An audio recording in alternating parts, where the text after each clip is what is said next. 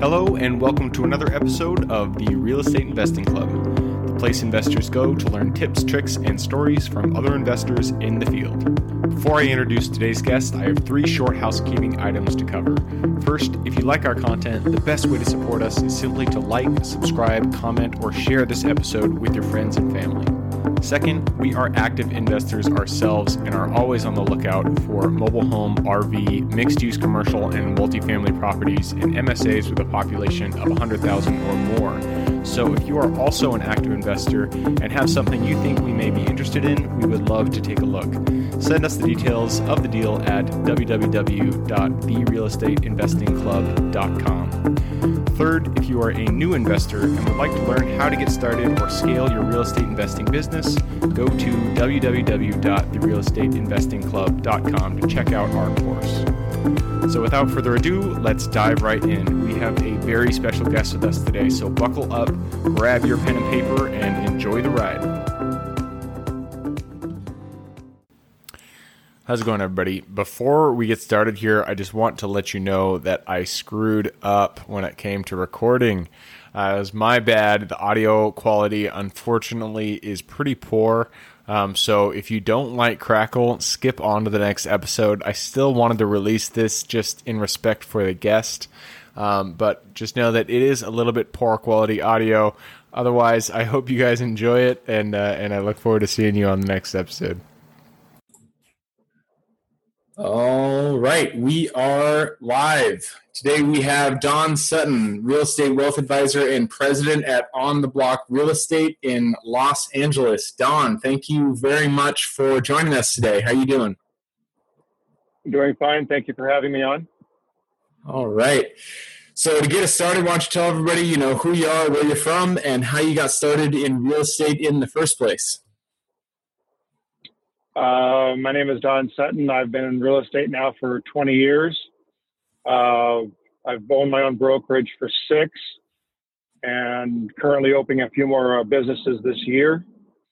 I got into real estate because I worked at the LAX airport for 15 years with logistics. And when 9/11 happened, 9/13, I was out of a job. I had to go a completely different direction with my life. Wow. Wow. So 9/11 happened. You were at LAX. You were working your job there, and then 9/11 happened, and everything kind of fell out from under you. And at that point, what kind of got you primed for real estate? What was the kind of impetus to choose real estate in the first place? I was just recommended to do it, even just as a part-time gig until I could find something permanent. But I ended up staying full time from the get-go.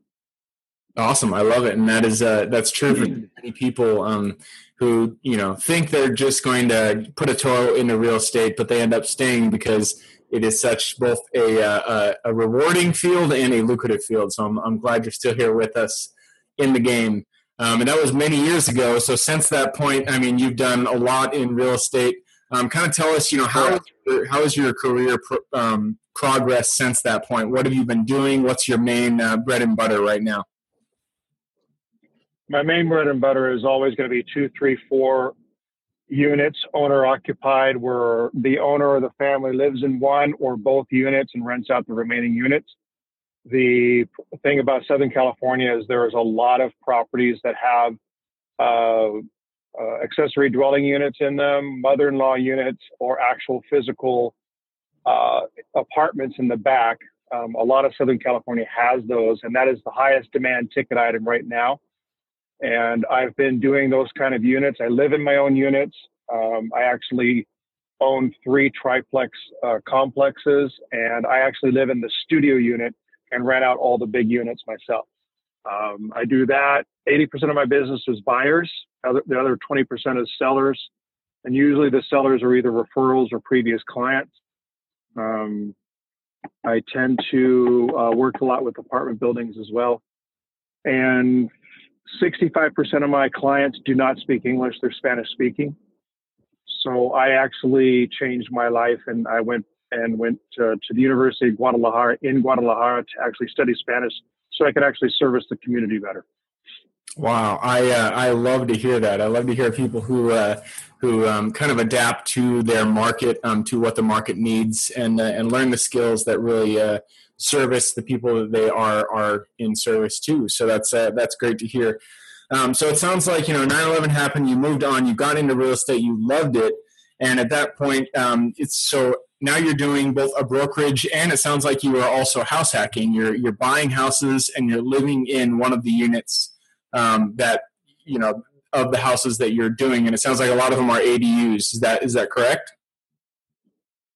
Right now they're ADUs, but I've been doing 2, 3, 4 units since my first transaction was a triplex. Oh wow! And my client still lives there. He lives in the front unit and rents out the back 2 apartments. You have to understand the way Southern California was built. There are a lot of units behind houses. Yep. So you're going to get 2 houses on a lot or more. And that is a high dollar, high ticket item and very much in demand because so many families want to live in one unit and either rent the back one or maybe put mom and dad who are seniors in the back, or maybe their brother-in-law, whatever the case may be, and their family wants to live in the back. It's all about keeping the family unit together, especially with the cultural diversity that we have in Southern California, where keeping the family together is a big part of being a family.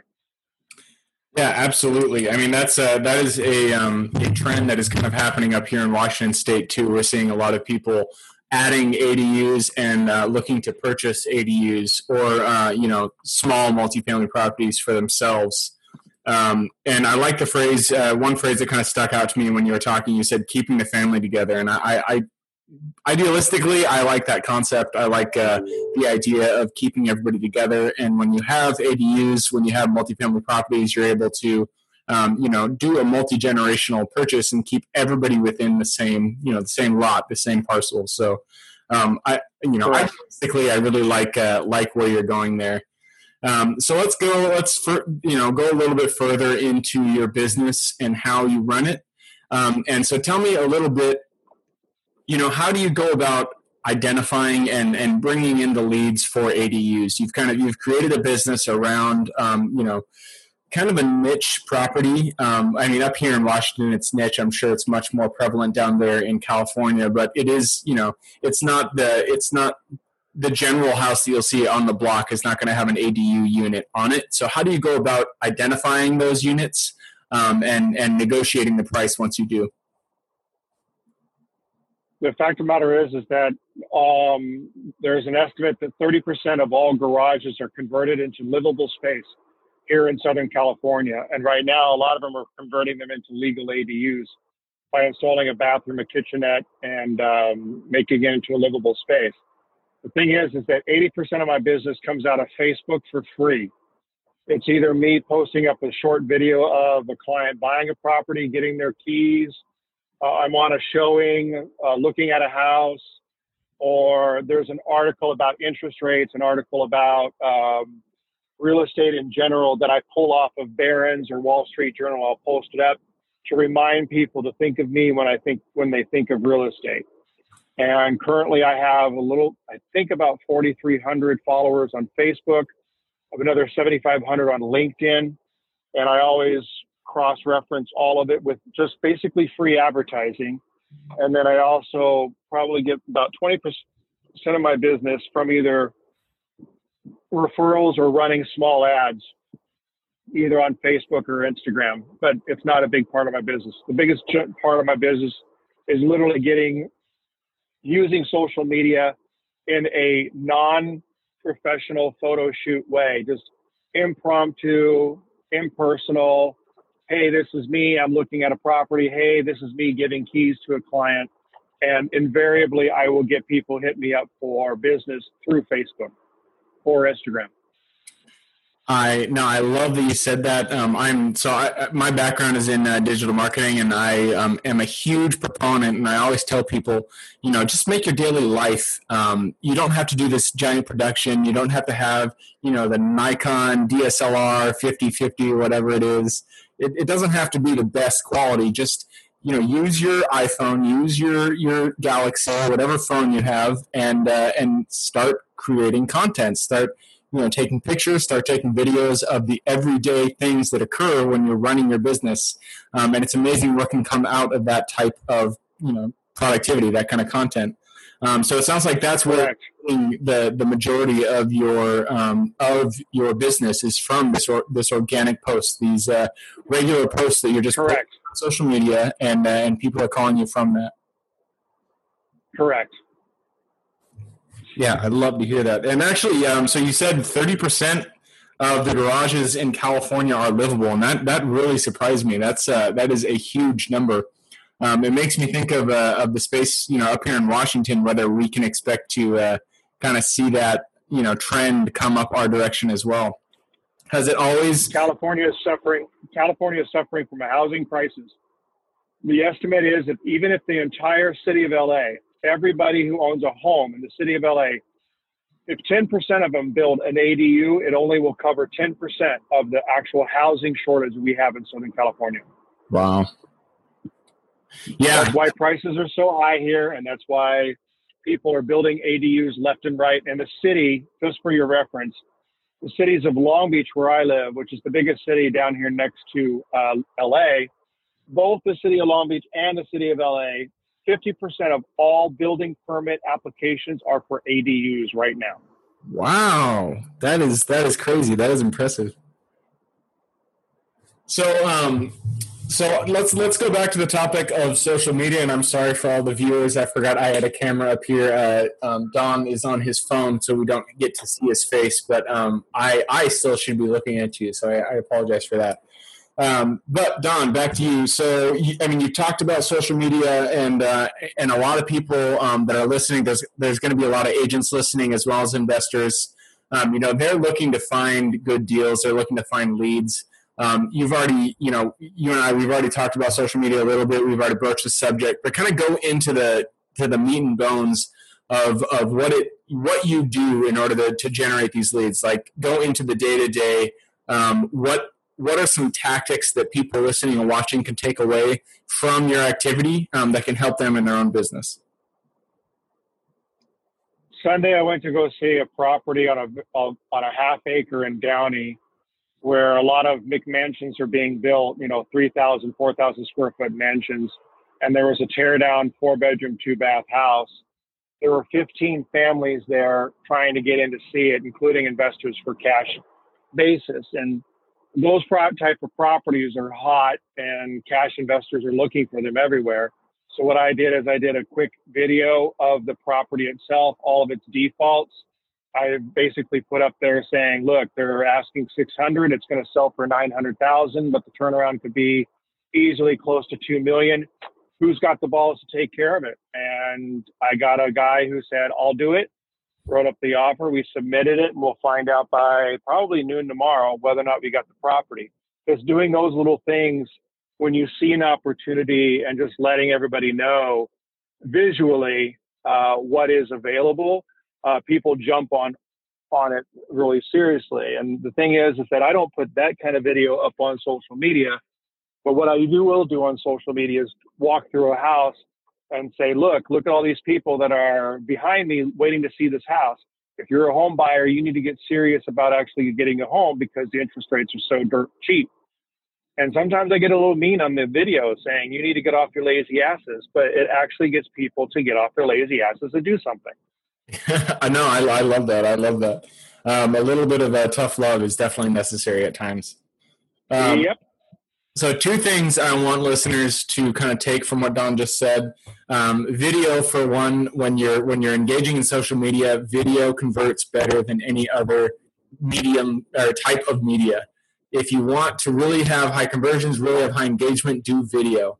And when you're doing video, the other point that I want to make is that Don was talking a lot about transparency and just kind of, guiding the viewers, not in a produced sort of way, but just in what, his actual understanding of the property, understanding of the deal, and just really, being very transparent in everything that you're saying when you're doing the videos. So those are great tips. I love that you're doing that, and obviously you're seeing a lot of success yourself doing that. So there's some good motivation there.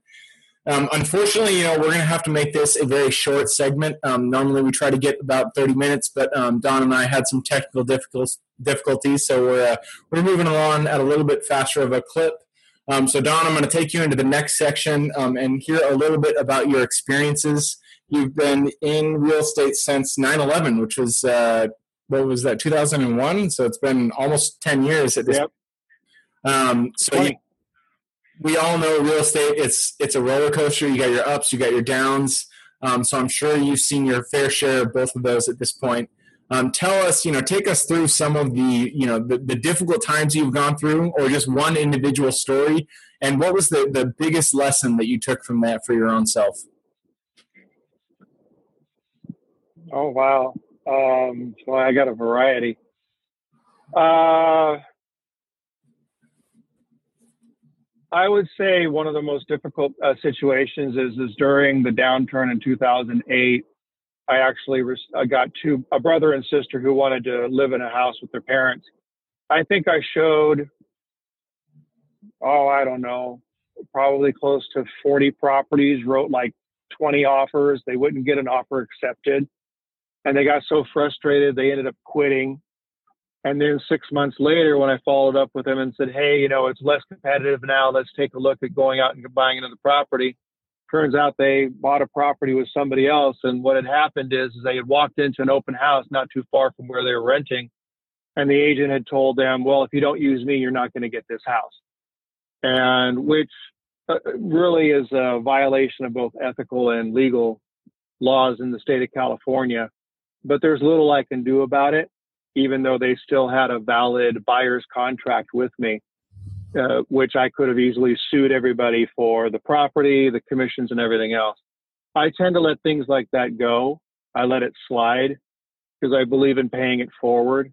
I just keep sending them updates every other 6 months or so about their property and things like that, in hopes that one day they might turn around and give me the listing if they decide to sell and move. Because I can tell you right now that the gal that was sold in the property is out of the business already because she was too, she didn't really want to work at it full time. So you have to let the bad times go and not let it consume you, because karma is a bitch and it will come back to bite you. And there's a lot of people that have gone in and out of the business.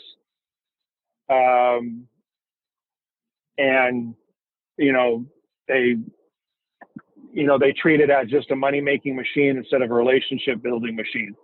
And they end up going out of the business within 2, 3, 4 years, the first sign of a downturn. Absolutely. I love that. And the thing that I'm really taking from that is, and it's been echoed across many different episodes that we've had here on the Real Estate Investing Club, but it's to create relationships. This is definitely a long-term game. It's not get rich quick. Real estate is a business. You have to treat it like that, and you have to treat it like a real business, like you're servicing the people that you're actually engaging with, and you're servicing them over time. And so you have to be developing relationships for this to really work out. So that's a tough lesson that you learned, but I love that you're back on top. You're back, where you're at today. Unfortunately, we are at the very end here, Don, but I did really appreciate you having you on the show. Before we leave, though, I always have to ask, you've given us a lot of wisdom so far today. So if somebody were to bring you something, what would you want to receive? Yeah, besides money, no. Geez. I